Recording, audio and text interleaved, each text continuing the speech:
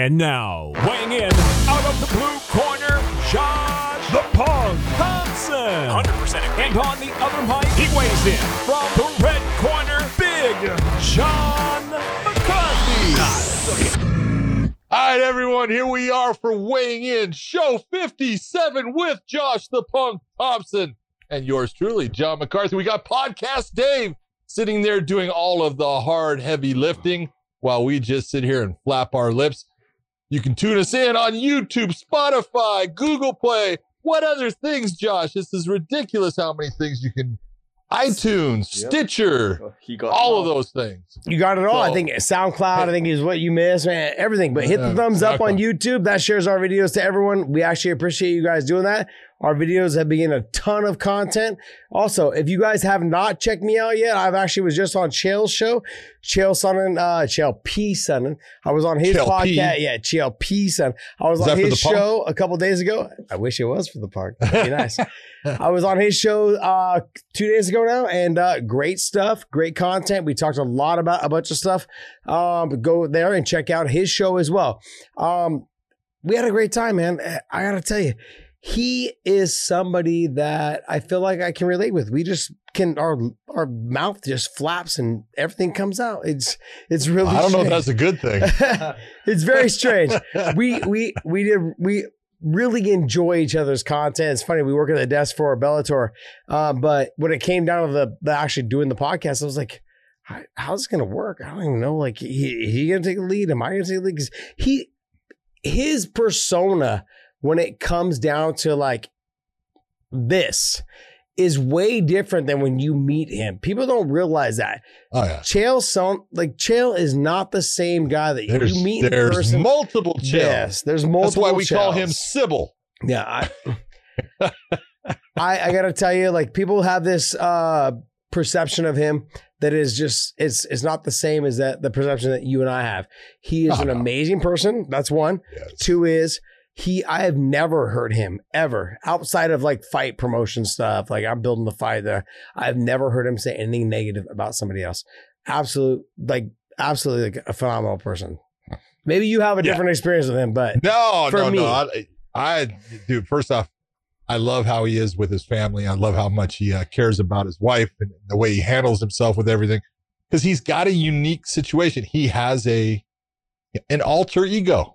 He really does. He's got that alter ego that's the guy that comes out and makes these comments. And it's the guy that did the promotion for MMA. And it's the guy that, on his podcast, he makes some statements at times. You go, oh, I can't believe he said that. But it is really who he is in that format.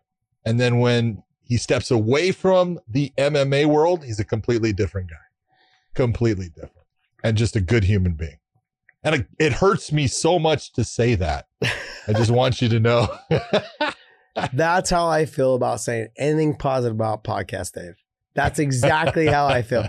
But, it's funny. I actually called Podcast Dave today. I was like, Big John and I were talking earlier today, and I haven't told Podcast Dave yet, but you said, please do me something. Do me a favor. I know it's going to hurt you, but just tell him directly, I appreciate all the work he's done. I'm like, no, I can't do that. I cannot do that. Yeah. You told me this morning, we were talking about, he's like, hey, I want you to actually reach out to him and let him know that I actually do really appreciate all the hard work he's put in. I was like, yeah, I can't do that. Yeah. And then, what? I just did it. And then I got a text about 30 minutes after you guys talked, and it said, Dave, you're a piece of shit.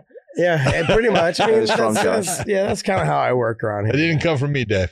You know what's funny though, right? Is that people actually tune into our show to see how much crap I give him, which is great. If you look at the comment section on YouTube, they're like, I want to see how many times he gives Podcast Dave a hard time. I mean, obviously it's not enough because there's not enough comments about it, but there's like about 4 or 5 comments. I like it. I like to see that. Well, I've also had about 4 or 5 comments from my Scottish compadres that said to call Josh a ball bag. A ball bag? What does that mean? It's a Scottish one. Well, I would call that the same as what a scrotum is. Oh, it's a ball bag. Yep.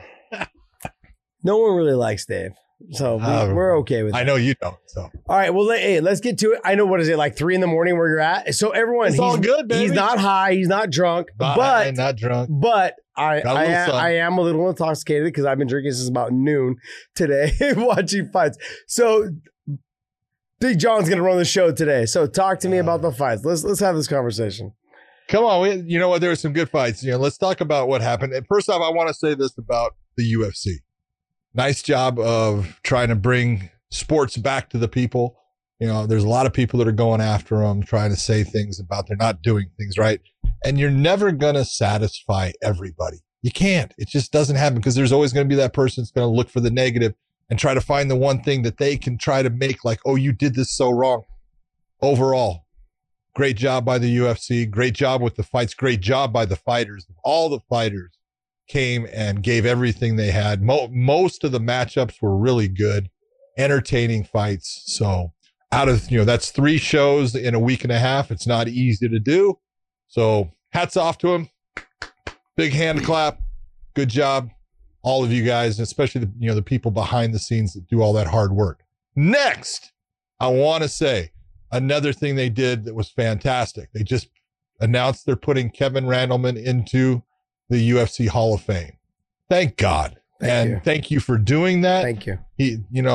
It's funny. Kevin he only had about seven fights in the UFC. I did every one of them. I did every fight, and one of the last fights I did was one of his fights in Strikeforce. And Kevin was just a unbelievable athlete. People have no idea. You've seen him.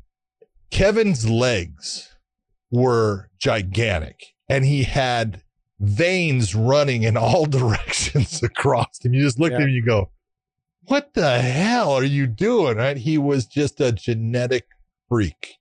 And, he had a ton of injuries. He got kicked by Pedro Hizzo one time. And that one kick tore his quad off. It tore the muscle off of the attachment. And he continued on in the fight. And he had that injury for the rest of his fight career because he never went in. It reattached up high. He never went in and had it fixed. He was just crazy. If you go back and you can see things about Kevin where he got MRSA and he's had giant holes in his body. One of the toughest human beings. During one of his NC2A championship matches, he gets his jaw dislocated and he jumps on the ground and slams his head into the mat to pop his jaw back, and he goes on and wins the match. That's the kind of guy Kevin was. And I just want to say thank you to the UFC for honoring him and putting him in. I am sorry that it's, too late that he doesn't know about it, but at least his family knows about it, his wife, his sons. So they all, will get that moment, and that's a good thing. Let me tell you guys a story about Kevin Randleman. He had already fought in Pride. I want to say already once or twice. He got sick a couple times, eating the day-old sushi that Pride people give you. And it had already been talked about amongst fighters that's what they did to you. Do not eat the sushi. So he had sent somebody out to get him chicken. They came back with chicken. He had eaten all the chicken right before he had fought. Like literally a whole bucket of chicken he had eaten right before he fought. I want to say it was the fight right before he had fought Mirko Cro Cop. One of the greatest fights. If you guys have a chance, go on YouTube, wherever you can find that fight. That is a fight to go watch. Because at the time, Mirko was one of those guys that no one wanted to fight. And he just absolutely obliterated him. And it was one of those fights that when you looked at the fact that with the way that he walked around, the way that he carried himself, just there wasn't a care in the world. He just loved what he was doing. He had so much energy, so much fun to be around. Just talking to him in the hallway, it was almost like you didn't realize he was there for a fight. He just loved doing whatever it was he was doing. An absolutely great person to be around. I became really good friends with Coleman right after that, and it was just one of those things like it all meshed together, and that whole group of guys that were part of that, I'll never forget, because with Coleman, with Randleman, with Baroni, all those guys, they They were phenomenal people. They're good people to the heart. They really are. I mean, everyone strays, does whatever they do. Yeah. But he really was a phenomenal person and energetic, and it really made me feel comfortable being around him, because you don't get that feeling with other people sometimes, and he was great. I love being around him, and I'm happy the fact that like his family gets to enjoy the fact that he's actually being inducted to the Hall of Fame. I think it's great. I think it's amazing. I think it's wonderful. It's nice to see. I think it's great. Yep. Fantastic. All right. So then let's talk about Walt Harris versus Alistair Overeem. God dang. Hey, that was, you got to give it to Alistair. He is a crafty veteran fighter who is smart. He got hit with a big shot. He was able to withstand it, but you could see even, and it was kind of crazy to me that they looked and said, oh, I think Alistair won that round. No, he didn't. He almost got put away in the fight. And it's not that Walt wasn't on top of Walt. He wasn't hitting Walt with big shots, and he wasn't damaging Walt. Walt was more exhausted for going after him, trying to finish him. So he kind of, blew the gas tank out a little bit there, needed to get some air, but he didn't suffer any damage. So Walt wins that round, but he blew up in that fight trying to get rid of him. And even going into that second round when it started, he's still tired. And when you're a tired fighter, you make mistakes. And Alistair took advantage of it. Smart, gets his back, flattens him out, just sit there, and you can just sit there and hit him. Eventually Dan Miragliotta's got to stop the fight because he's got a guy that cannot move. And when he says, move, get out, and he can't move, kind of telling you, you've been placed in what we call checkmate. You're done. And fatigue was the big part of that. And I really feel bad for Walt Harris because of everything that he had to bring into the fight, but really classy moves by Alistair Overeem. You could hear him saying, hey, it's okay. Hey, let's train together. And all these things that, happen all the time when you're in the cage and you hear it. And Walt's going to, he'll come back a better person for that fight. And a very nice and good win by Alistair, coming back from some adversity and just being a smart veteran fighter. Yeah. I looked at it as like a seasoned veteran fighter. That's really what I looked at it as. Like it really just came down to like, let's weather the storm in the first round. Let's get through this. Second round, let's get right to back what our game plan was. And I think what happened was there was so much emotions going through probably Walt and what was going on. And you have sound? You good?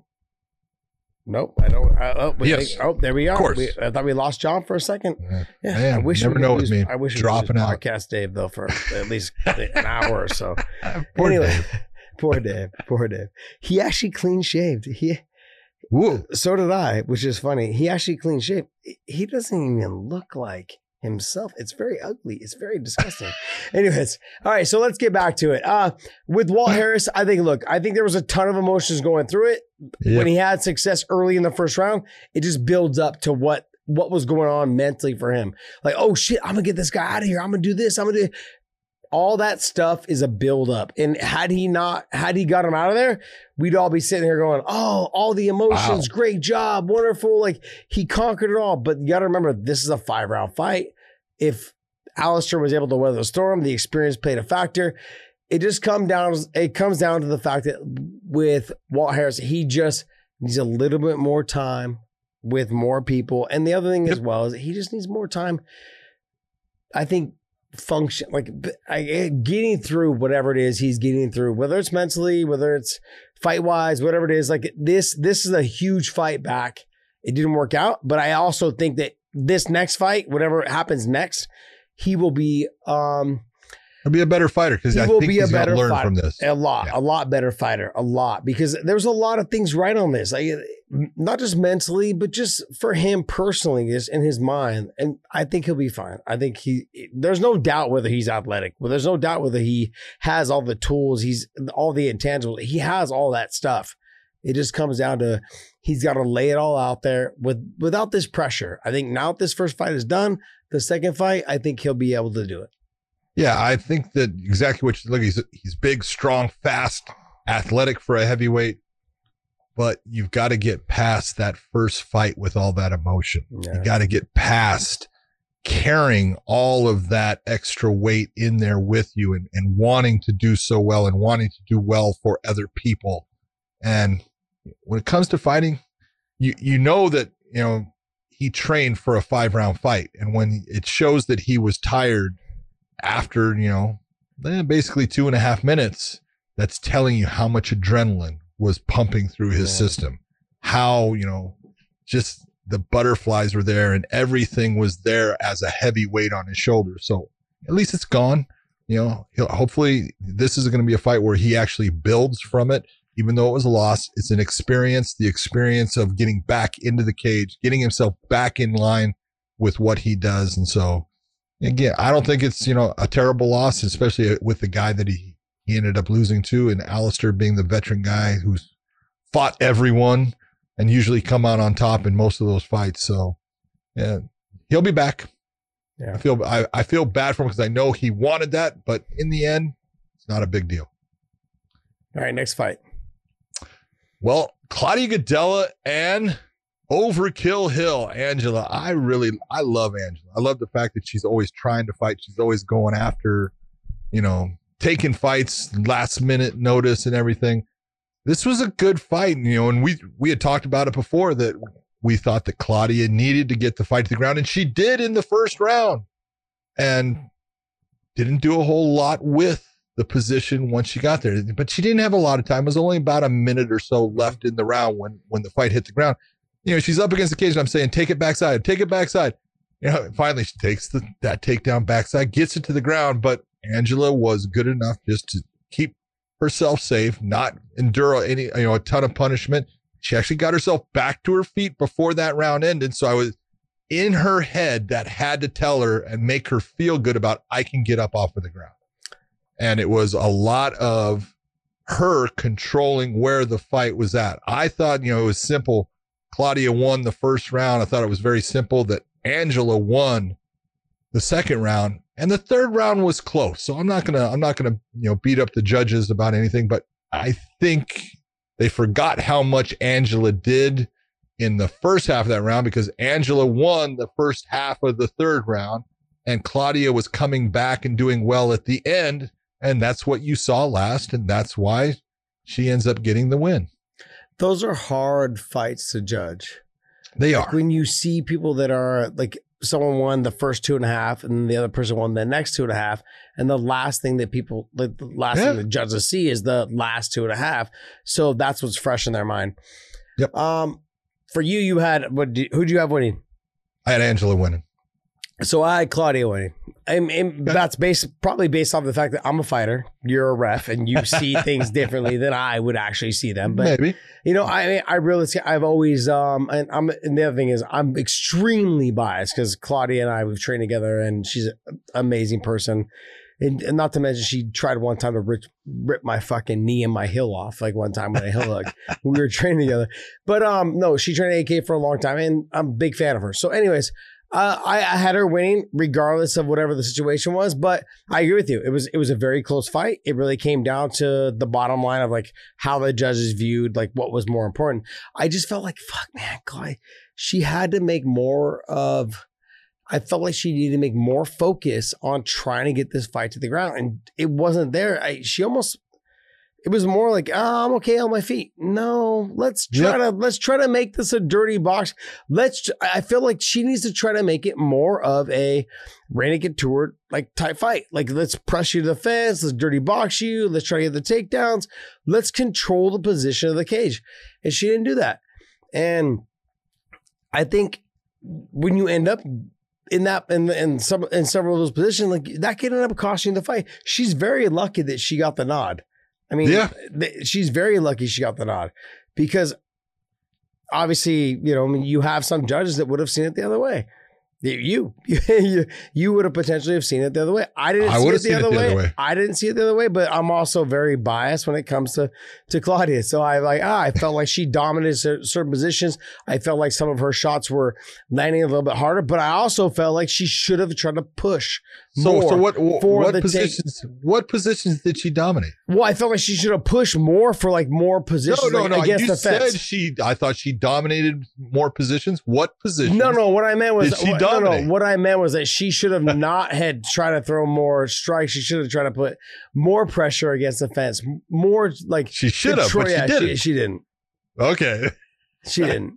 You do know what the criteria for judging is, right? You know what? You can just rattle it off, right? As a fighter, we don't care about that. We just care about winning. That's your problem. We just care about winning. That's the thing. As refs, though, you guys shouldn't care about that either. You should just care about ref and seeing headbutts. I don't care about it, but I did write it, so I kind of have an understanding. You did write it. You did, but you should care about headbutts, too. They're illegal. No, they're not. Not when they're against someone you really don't care about. Not against Thompson, though. Not against Thompson. I had Claudia. It was close. It was close. It was one of those fights. It was close, but I feel like it shouldn't have been that close. We talked about this on Wednesday. It should not have been that close. It should not have been. I felt like Claudia needed to make a dominant performance if she wanted to make another run at the title. That was not a dominant performance. No, anyone, it's strange because Claudia came in, she was fighting for Invicta before, the UFC had the strawweights, and she was the one that nobody wanted to fight. Yeah.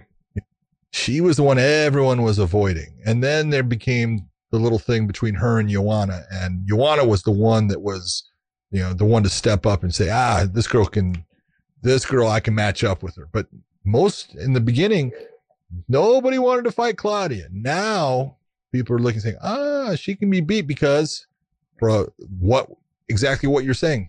Sometimes she doesn't fight towards her strengths. Yeah. And not that she didn't fight well, she did. Yeah. But her strength against Angela was on the ground. Her strength was not in the stand up against her. So why not work harder towards getting it towards the ground? Using the cage at times, when she would grab, she had her leg in the middle of the cage and then drives her all the way to the cage wall. And I'm like, why? You can turn a corner in the middle of that sucker very well and you can make someone go down, but you get used to doing something, so you do it. But yeah, I don't think that fight hurt Angie at all. I don't think it's going to change Claudia's position much. So things just kind of stay status quo with it. But the fight before that, let's talk about that. Edson Barboza against Dan 50K Ige. Edson actually looked really good for, going down to 145, had energy, didn't look like he got really tired comparatively to anything he did in the lightweights. He actually looked really good. I thought he won the first and the second round. I thought there was no way that you could have given those. Definitely, he hurt Dan in the first round with that elbow and then right hand that hit him and put him down. So that was an easy round for Edson. The second one, you can look and say, at the end of the round, maybe, Ige had some things, but at the end of the round, Edson ended up on top. But I thought Edson ended up landing the better shots and more shots in the second round. And I'll give Dan the third round, but the judges saw it differently and they went with Dan. So Ige wins it. Bad decision? I didn't agree with it. I thought Edson won the fight. I thought Edson won the fight also. And I'm actually good friends with Dan. And I'm good friends with all. Yeah, it really, we were texting. What you want to say? I was going to say, you're not being biased for Ige? No. Wow, Josh isn't being biased? This guy. What's going on? Calling you out, baby. You're going to have to leave this facility, right? I'm going to punch you in the face. Anyways, no, I'm good friends with Dan. I think he's extremely talented. I think he has a bright future. He fought a great fight. I didn't think he won. He fought a tough fight, but he didn't win it. Yeah, I didn't think he won. And that was, I felt like the first round, you and I disagree on this. It potentially could have been a 10-8 round. No. He says no. Well, okay, tell me, what makes a 10-8 round, Josh? honestly, you tell me. I have no idea these days. Well, then that I have no idea. You say it should have been a 10-8 Well, round. if you get dropped, and you get a rocked again in the next later in that round, I feel like that kind of leads to being a 10-8 round. In boxing, if you get dropped one time, it's a 10-8 round. Yeah, but this ain't boxing. I know it's not boxing, but I'm saying I have no idea these days what equates to a 10-8 round. He got dropped and then he got rocked again later in the round. Yes. Was he dominated? It's okay. Here's if you got dropped and rocked. I would say you got dominated. For 3 things, 3 Ds. All right, damage, domination, and duration. All right, this is when we're talking about fights, we've got to follow the criteria of why someone would lean towards a 10-8. So you're looking for a 10-8 round in MMA. You've got to say that you either I've got damage and domination of the round. So did Edson dominate the round? No, he didn't. Dropped him. Is that not domination? He damaged him. Hold on. He damaged him. That's damage. Okay. So if I have no domination, but I have damage, then I can say, okay, if I have damage, was there a duration of that damage? Meaning, was there a long period where he was damaged and hurt and was just holding on and surviving? And you can say that first knockdown was nice, especially some of the hammer fists that Edson landed, but the duration of it was not long enough to meet that there's a large gap in this round. So he doesn't get those Ds, at least 2 of them, to match up. So that's why I would say it's a wide space 10-9. Clearly, Edson Barboza easily wins that, but it would be a large margin 10-9, not a 10-8. Gotcha. Okay. I mean, I get where you're coming from. I looked at it. I didn't think, even though I'm good friends with Dan, I actually have trained with. I just didn't think he won the fight. It was close, but I didn't think he won the fight, and it's sad because I know all the stuff behind the scenes on why they took that fight, why they wanted that fight, and all these things. It just I felt like he didn't do quite enough to win it, but he got the nod. Which, hey, I tip my hat, man. Move on to the next one. That's a huge win for him. Whether I feel like he got the nod or not, I mean, it's a huge win for him. But I also feel like we had talked about for a while that Barboza, we weren't sure how he performed at 145, and I thought he performed phenomenal. I thought, I felt like he did everything he needed to do to win the fight. He just didn't get the judge's nod. Yeah, well, I always thought that Dan was a pretty fast fighter at 145. Mm-hmm. And I thought Edson was every bit as fast as him. Oh, for sure. There's no doubt. And so, that's saying something, coming down and being able to be, okay, I'm just as fast, if not even faster than the person that I'm coming down and facing at that lower weight, because speed is the difference. In the next fight, that what I want to talk about was Matt Brown, in his fight against Miguel. And that's the difference of what speed does. You watched Matt come out. Matt was the heavier striker. He was stalking. He was pressuring, but it was always the exchanges. He didn't see all the shots coming his way. They were too fast for him, and he kept on getting hit by that last shot he didn't see. And in the end, he had a very good first round. You talk about a hard round to judge. He drops Miguel down in that, and then he gets dropped later on. So Matt gets dropped, Miguel gets dropped. That's a tight, tough round to judge. But then second round, it gets finished, and that was a very good stoppage by Jason Herzog right away, because Matt was hurt badly when he hit the ground and wasn't able to defend himself. So, well, we've always talked about speed as like one of the biggest factors, especially when you're dealing with like that type of weight class. And I mean, how old is Matt Brown? Is there a way to? He's got to be pushing 40 years of age. No, but he's been fighting. He's been in the UFC the entire time since he was on season 7 of The Ultimate Fighter. 39. Let me just tell you this: no fucking way. I'm good at 40 years old. Thank you, but no, thank you. Yeah, I'm sorry, but I'm not sorry. Like that type of stuff. No, thank you. There's no way. Like when you're dealing with. I'm sorry, when you're dealing with the young bucks, the speed kills. I have no desire to get in that cage and deal with people that just have speed kills. They're beating you to the punch. It doesn't matter. You could touch them, sure. Eventually, if they can weather the storm, they're going to touch you faster than you touch them. I have no desire. I have no desire at all. You know, I mean, I'm being honest. Like that was one of the biggest issues that I had dealing with as far as being an athlete, like being a fighter, is training with guys like Islam. And there was 2 Islams, by the way, Islam, and could be like, even though I felt like there was things that I could do to them, but the speed. The speed was always a thing that I always had to deal with. I've always felt like I was one of those people that's always considered to be pretty fast. The jab, the right hand, the takedown. Like the transitions were fluid and they were fast.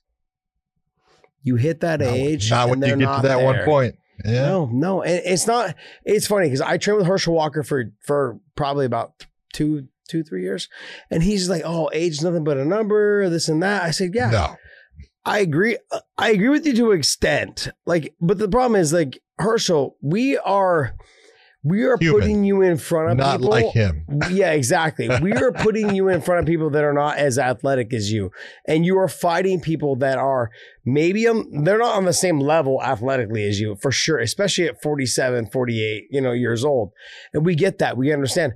But he's like, yeah, it's just a mindset. It's this, is that. I'm like, no, I'm sorry. And when I started like getting to that point where these guys are really fast, especially at lighter weights, they're extremely fast. And that's always, and to touch on someone that I've always admired and always kind of actually loved watching fight was Frank Yeager. When he went down to 35, I'm like, or when he goes down, it's just, you're going to another level where guys are faster. If anything, go back up to 55, but then the size plays a factor as well. So you're kind of stuck in that little bit of a limbo of where you should go. It's hard. The speed kills. And there's a reason why those, like I said, I've always said this, there's a reason why those sayings stick around, because they're true. Speed kills. And that's something you got to deal with. Yep. Yeah. I thought the other fight that, was like Chito Vera, his fight again. All right, Dave, before I screw it up, Yadong. Song Yadong. Song Yadong.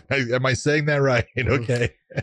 I think it was Yadong Song. Oh, Yadong. Oh, okay. Yadong. Is it Yadong Song or Song Yadong? I think it's Yadong Song. Well, we never got Rosenstrike right either, by the way. Sorry. Song Yadong, you're right. Song Yadong. Song Yadong, okay. That fight, I thought Chito won that fight. I thought he won it 2-1. I thought he came back and won the last 2 rounds of that fight. I thought Song Yadong won the first one. He landed some heavier shots, but I thought Chito won that fight. I obviously I'm wrong because he didn't, but I thought he fought a really good fight, and I feel for him because I know he was disappointed, feeling like he fought against a really good guy, a guy that had heavy hands, and he fought really well. Yeah, I mean, realistically, there's no way I can't look around. I thought Chito won the fight too. I thought for sure he won the fight when they did the judges' announcement. I was like, what the hell are you talking about? I felt like there was no way that he lost that fight. Yeah. It comes down to the judges and like what they saw. Maybe they thought he landed the Song Yadong landed the cleaner, harder shots, but I felt like Vera was landing, like he was coming forward, he was landing clean shots. Maybe they weren't as effective and as hard. But I felt like he won the fight. I felt like there was never a moment where he wasn't like able to withstand what he was getting hit with. So if that's the case, then if you're able to walk through the shots, then were they really that hard? Did they really have that much effect? I definitely thought that Vera won the fight, but did you watch all the prelim fights? I did. I actually missed the Matt Brown fight. So when you were talking, I had to actually go back and watch it. Because you were like, oh, it's a good fight. Watch it. And I was like, all right. So I had to go back and watch it. But yeah. Did you happen to see Darren Elkins against Landwehr? No, I didn't. Oh, with Darren Elkins, it was nothing but but blood everywhere anyways. When I showed up to the gym to watch it, everyone was like, oh my God, it was a great fight. Was it a good fight? It was a good fight. Tough fight. And, because Elkins never will quit. And Nate Landwehr, man, this kid was tough. He's going after him. He's screaming in the middle of the fight. Kind of reminded me of the way Robbie Lawler or Chris Lytle used to do at times. Whoa! He would land. He landed a shot. He landed an elbow and just kind of walked away sideways and looked like, yeah. You go, well, dude, if you're having that much fun fighting, goddamn, enjoy yourself, because he looked really good. He did a great job. And Brendan Fitzgerald, actually used my line, man. I'm a little bit upset. He didn't give me credit. He goes, somewhere I heard, he says, it's just colored sweat. All the blood, because that's all I ever say. I'm doing judging. Hey, look, blood is colored sweat. Don't worry about it. But goddamn, Darren Elkins has put more blood into that octagon than I think any other fighter there is. That guy cannot. In fact, Chris Holsworth between rounds says, all right, we're bleeding now. So now we know we're in a fight. This is when we get good. I go, yeah, well, that's about right. Yeah, that's crazy. Yeah, I've seen Darren fight a bunch of times. Extremely talented, extremely good. God, he's tough. No heart. Like it's all heart. No heart. Yeah. All heart. Yeah. All heart. All heart. There you go. Yeah, extremely. I didn't get to see the fight, so I can't talk too much on it. But so who ended up winning? Nate. He did, and he deserved it. Absolutely deserved it. The kid fought great, and made his appearance in the UFC and fought his ass off and really fought well.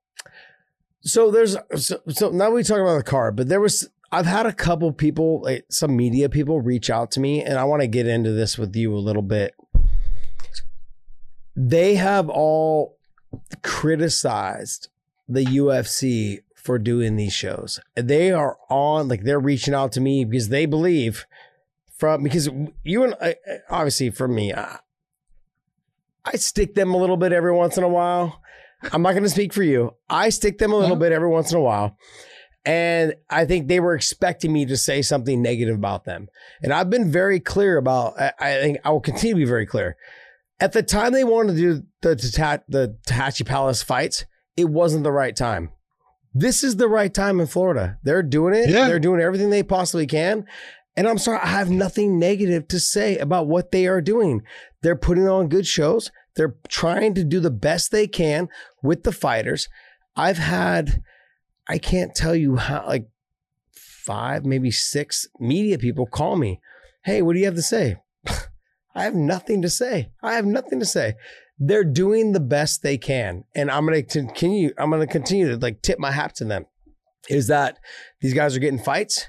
They're testing them before the fight. They're going there to fight. I agree a little bit with Joe Rogan and DC about hey, we've already been tested. We don't have it. Why are we 10 feet away from each other doing the commentary of the fight? We're all of us are negative, Anik and Joe and DC. Why are we 10 feet away from each other? Whatever it is. But regardless, I have nothing negative to say. I think they're doing a great job. I'm glad they were able to get these fights off, and I'm happy for all the fighters that were able to fight. Yeah, same here. I have nothing bad to say. I wouldn't. I think there comes a point, like you said, I was the first one to say the Tallahatchie Palace show should not be happening. And it was the reason I was saying it shouldn't be happening is not that I didn't want to see fights. I obviously do, but they were going against what was one of the key elements of building the sport up of, hey, we need to be regulated. And they were stepping on that, and they were creating this big thing with it that was going to be bad. And I'm telling you, it was going to be bad. So I was really happy when it got pulled.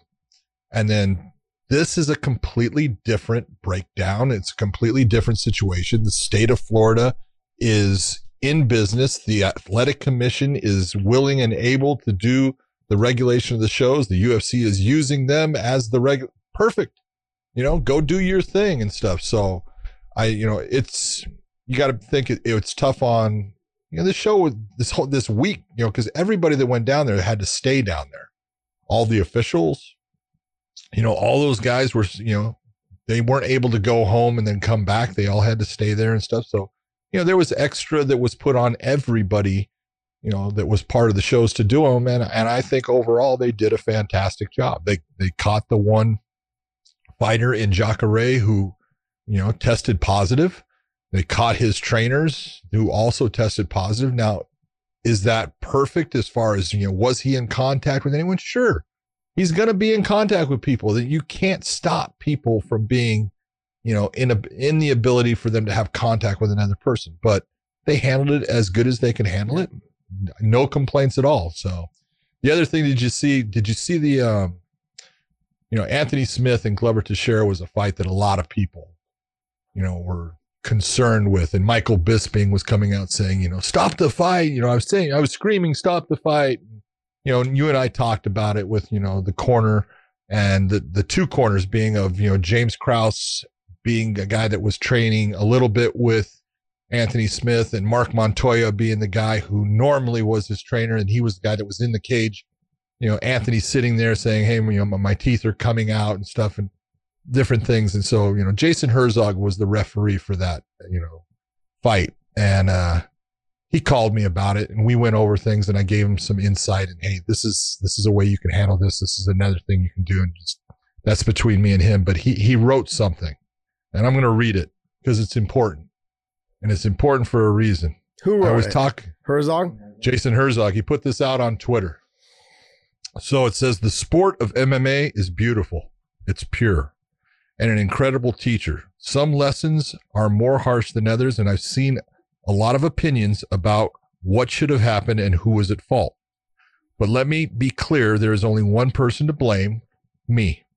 I am responsible for each fighter I am entrusted to oversee. I will take this experience, make the necessary changes, and get better. That's the attitude that a winner has.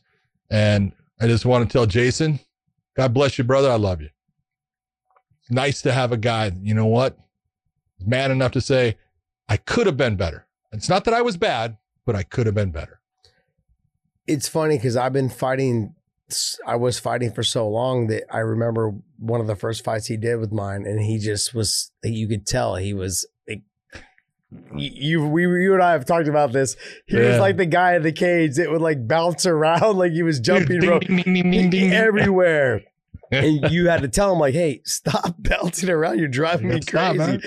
I get it. I understand. And the fact that he took the responsibility on himself it says a lot about his character. It says a lot about him. But was it really on him though? It doesn't have to be just on him. And I'm saying this for this reason. I sat through a lecture one time of Magic Johnson. I was lucky enough to be able to sit in this lecture that he was putting on. And I listened to Magic Johnson, and it taught me so much at the moment because I listened to him talk about all of the world titles that he was part of and those games that we had all watched. And every one of the victories, he gave credit to certain teammates. All of his teammates basically got credit and he took none. And every loss, he took full responsibility for. No, that was my fault. No, that was my fault. No, let me explain why that was my fault. And you look and you go, yep, that's why you're a fucking winner. Because you don't sit there and make excuses. You don't put blame where it doesn't belong. And even when it really doesn't completely belong on you, you're going to stand up and say, no, this is on me. I'll take it. And that's what Jason Herzog is doing there. Yeah, it's not completely his fault. In fact, Jason did a really good job of officiating that fight. He did an outstanding job in a lot of it. And a lot of people would have stopped it at certain points when Anthony was actually trying to get himself out of these positions. And Jason did a fantastic job. There's some points in between where you're looking and saying, does this guy have a chance in this fight anymore? And Jason's smart enough to realize there were moments at a certain point that he wasn't a guy that was going to win the fight, but there wasn't the moment that was there for me to stop the fight. Yeah. So I've got to let it go. Yeah. And that's a hard position to be in. And I've been in it. And it takes you being in those positions to learn how to handle them and what to do and how to make it so I can get the fighter out of this fight without it being on the fighter, without the fighter having to tap out, without all these things. there's things that I can do that I can handle this situation. And there's ways that I set it up. And, Jason's going to learn from, what occurred in that. And now he would handle it, just off of being able to look at it. He's going to handle the next one. And somewhere along the way, there'll be a next one that's just like it. And he's going to handle it in a different way because now he's got the tools in that toolbox that, hey, I know exactly what I need to do. And that's what being a good official is understanding in each situation, I know exactly what I need to do. So are you splitting the blame between, I wouldn't say blame. I would say are you saying that, hey, it was between the corner and Herzog, between the two of them, they should have stopped before going to the last round? Well, it is this. If you're the referee and you don't have the time to stop the fight based upon what's occurring, you can't stop the fight at that thing. So you have to know the ways that, I can get this fighter out of here. It's not known by everybody. All right. And it's something there's all kinds of levels, and there's levels to grappling, and there's levels to striking, and there's levels to officiating, and people don't understand it. But like we said, real world, John Hackleman, who was in Glover Teixeira's corner, would never have let Glover go out for that fifth round. No, he wouldn't have done it. I know him. He would have said, "Hey, my guy's done. I'm not letting you go out." Just like a Buddy McGirt in boxing has done, and he's done it multiple times, and he's had fighters that he's done that for, Max, die. Mm-hmm. All right. So, you've got to be there to say, my guy doesn't have it tonight. And sometimes, you're worried about the fighter saying, you don't believe in me, or the fighter saying, you didn't give me that last bit of opportunity to let me go out there and try. That happens at times with guys. You can take a look at Deontay Wilder. Yes, I was just Mark Breland. Mark Breland stopped that fight. It was the absolute right thing to do. It actually helped save Deontay Wilder for later on in his career. And for a while, Deontay Wilder was saying what? I don't know if I can have him in my corner anymore. Okay? That guy just saved you. Stop. Go buy him a gift and give him a kiss. All right? That guy cares about you. And as the fighter, you have said, hey, I have to trust in my corner. I have to trust when they say go, I got to go. And when they say, hey, it's time to turn it off, I got to turn it off. They know best. Mm-hmm. And, like I said, I think the problem with Anthony's corner in that fight was it was two. James Krause was and James is a good fighter and a great guy and a very good corner. I'm taking nothing from him, but he's not going to do it because he's new with him, and that's just not his position. He's not even in the cage with him. He's on the outside, and Mark Montoya is there, and he's been working with him, but now he's got James there, and I don't want him to get this feeling like I don't believe in him. Just a bad situation overall, but it's the corner that should have said, hey, we're going to pull the plug on this. This is not our night. You've given it everything that you could give it. I can't ask anything more of you. I'm going to pull the plug on it. And that would have been the right thing. But if that doesn't happen, the referee has to know, here's the tools that I can use to be the guy that makes sure that he takes no more damage. If you walk to the corner and you hear the fighter say, my teeth are falling out. Yeah. At that time, what do you do? Dependent upon the situation. I've had teeth come out. Okay, let's just be honest. How many teeth have come out when I was a referee? I have had bowlfuls. Okay, let's just be honest, of teeth lost during fights. Okay, it happens. And it's a matter of, okay, the tooth comes out. That's not a reason to stop the fight. A tooth coming out can be the reason to stop the fight because the tooth coming out is the jaw is broken and the teeth, and they come out. And so with that broken jaw, you can have problems. So, hey, that could be a reason to stop the fight. So it just depends. It's okay. The guy's teeth came out, but he's actually winning the fight. Yeah, definitely not going to stop this fight because he's actually in the fight and he's winning the fight. But when you're in the position, and I've talked to you about, a referee needs to look at the body language of the fighter. And he needs to look when the fighter goes to the corner. if you go back and you look at, I would walk if I had a fighter that I knew took an ass whipping. I never stood in one spot during the break. You would see me, walking back and forth between fighters because I'm concerned usually more about one than the other. But sometimes, you got both and they're doing damage either. But sometimes you got one that, this guy's my problem. And in that, Anthony's your problem. So I'm going to walk and watch Anthony walk back to his corner. I'm going to see how he goes back to his corner. I'm going to see how he sits on the stool, if he does sit on the stool.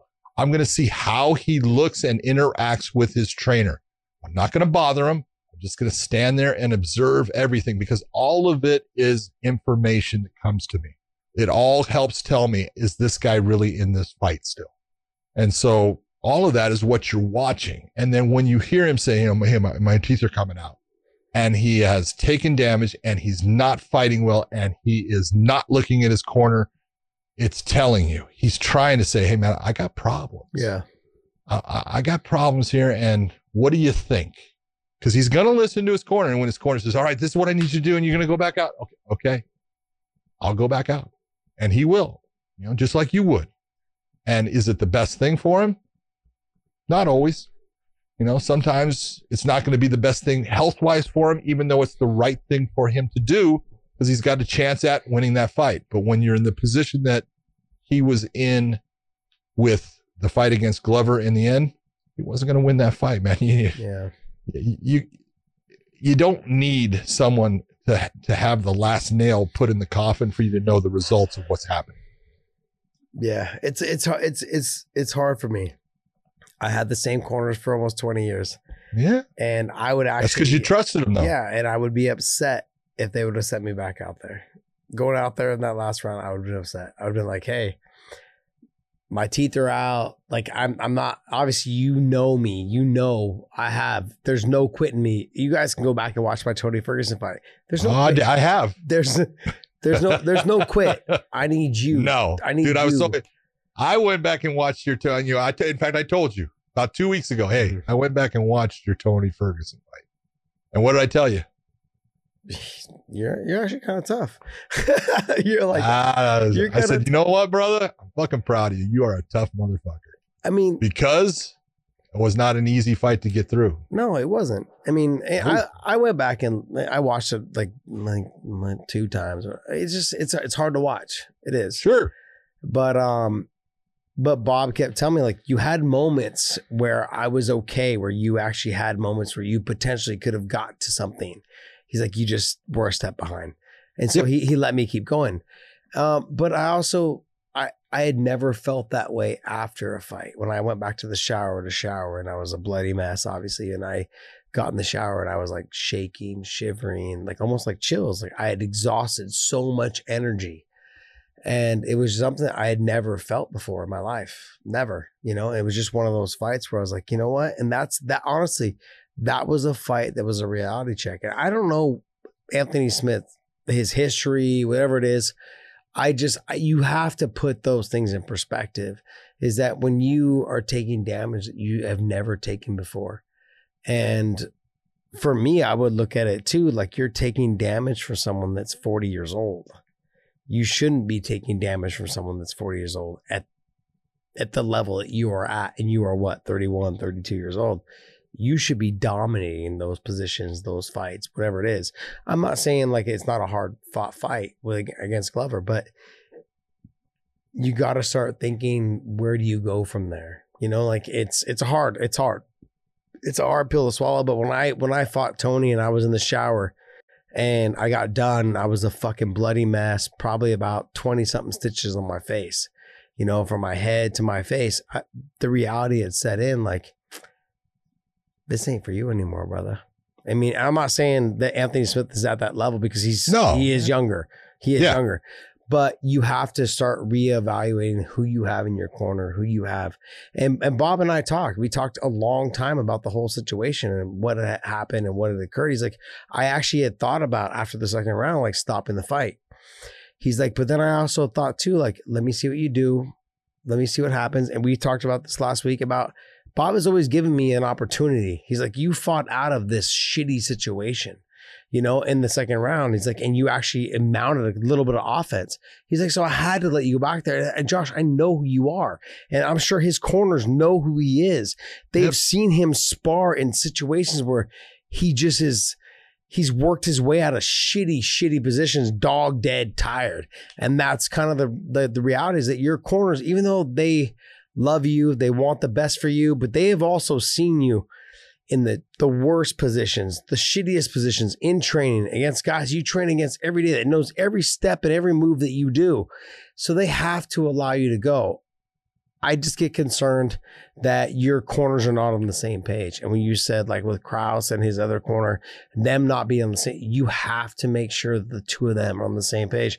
I always knew that Bob Cook, Javier Mendez were on the same page, because if they weren't, like I would honestly get back to the locker room and fucking cuss them out. It would be one of those conversations, but they were never that. They always did talk and communicate with each other, and that's what helped me get through my career. And I think with Anthony, he just needs to make sure that his corners are on the same page, because I don't think they were on the same page that night. No. Hey. No, probably not. No. And that's probably why they were almost talking over each other and giving him so much, to deal with as far as information and stuff. So, yeah. And but that goes to, the whole point of, hey, your corner is really an important element in being a good fighter, and you have got to find people that you match up well with and that can feed you the information in the right way. Because some guys need the cheerleaders. Some guys need those guys that are the cheerleaders behind them. And some guys need the guys that are the motivators. And some guys need the guys that are just hey, let's relax. Let's take a deep breath here. All right. I know you got hit by that right hand. You got to step off. I need you to keep moving towards away from that power, and just talking to them in that nice, easy tone, which brings them down and stuff. It just depends on what kind of fighter you are, but you got to find that corner that matches up well with the way you receive information. I wanted to talk about one thing real quick before we go, is that this is a sport. And people need to understand that this is a sport. As much as we are fighting each other and we want to knock somebody out, it ain't life and death. It is not life and death. And I've always carried myself to be like, I don't care. I've always been that person that, even when I fought Pitbull, we were laughing at the weigh-ins face to face. I do not care. At the end of the day, when this whole thing is done, I hope that you and I will continue to be friends, whether it was Gilbert, whether it was Nate. Like, even to this day, I talk highly of Nate because I truly admire everything he's done in the sport. I want to give credit where credit is due. All of the sport has been put aside because this is really a sport. Conor McGregor reached out and on Twitter and had said some positive, great things about Khabib and Khabib's father and everything that he was going through. Yes, he did. Everyone needs to understand that this is a sport. When it comes down to building the fights, that's different. It's the fight game. That's what people do. You look at Mayweather, you look at Tyson. It's a business, and you got to run it a certain way. But when it comes down to family and what goes on, I got to tip my hat, man. He did a great job. He put out a nice tweet talking about his Khabib's father, wishing him the most respect and hoping that he gets through it. And he did come out of the coma. He is out of the coma now, and that's outstanding. And so I had talked to Islam a little bit. I talked to Umar a little bit. I have not talked to Khabib, but they said he is awake. He is functioning, talking, all these things, which is absolutely amazing. Outstanding. But my biggest thing was I want people to understand that whether this is a sport or not, this is strictly it's a sport. There's sport and there's life. And Conor did a great job of making sure that he separated from promoting the fight to real life. And I love that. I love that he did that. And I tip my hat to him. I really do. I'm sure I'm going to get a lot of maybe some hate mail, whatever it is. But it's exactly what you're saying. He took and what he does within the sport and the building of a fight or the business end of the fight. Let's be honest. He does a fantastic job. in building the fight. Has he ever crossed the line? I think he has. Yeah. Yes. No doubt he has crossed the line. Yep. But he also understands what it's like to be a son, a father, and he knows when it's time to say, hey, I'm just wishing the best. Your dad was a great trainer. He's been a trainer of multiple champions in multiple arts, and he's someone special, and I'm just wishing you all the best in my prayers to you. You got to look and say, way to go. Yeah. You know what? Put away the bullshit of the fight game and take on the seriousness of real life and death and the emotions and feelings that go with that. I thought Conor did a great job. It was very nice of you to point that out. I didn't do that. You're a good man, John. I had to. I mean, I lost my father. at a young age. So to think that Khabib being, almost 30 years old and potentially losing his father, it really bothers me. I lost my father at 26. So in an emotional thing, I think it's very nice that Conor was able to reach out and say those things, because it's a lot. I mean, I honestly believe he was so close with his father that something like that, we may potentially never have seen them again. Yeah. And there's so much that goes into it. And I just wanted to make sure that outside of the fight game, then people understood that it was very important that Conor did that. And I thought it was amazing. Classy move. It was very classy move. Very. So, yeah. What else? Dave, you got anything else, buddy? No one likes you. It's okay. I like you, Dave. Hey guys. So actually I wanted to bring up something. ProWrestlingTees.com, Josh Thompson official / Josh Thompson official. Go there. We have 2 t-shirts up right now, right?